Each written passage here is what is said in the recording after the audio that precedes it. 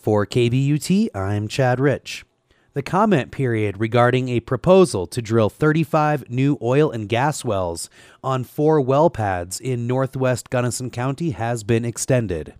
According to Shannon Borders with the Bureau of Land Management, 3 of the pads would be on public lands and 1 on private lands. We're looking at 26 acres on federal lands and 10 acres on private lands.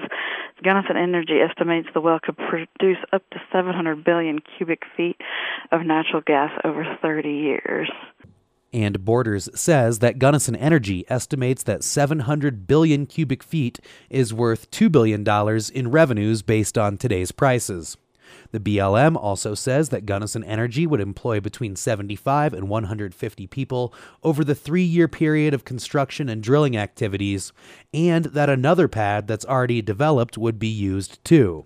Borders says the comment period has been extended until March 22nd. Right now, we're really at the beginning of the process, so we're asking people to look at the proposal and the associated maps on our website.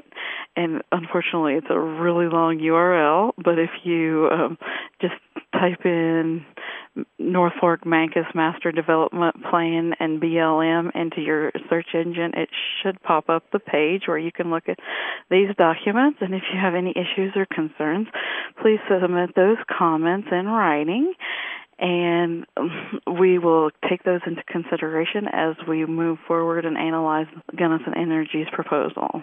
Gunnison Energy hopes to begin the project this spring.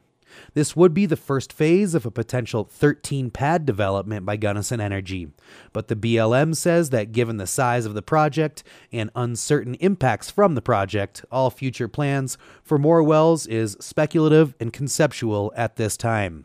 See KBUT's website for information on how to make a public comment about this proposal.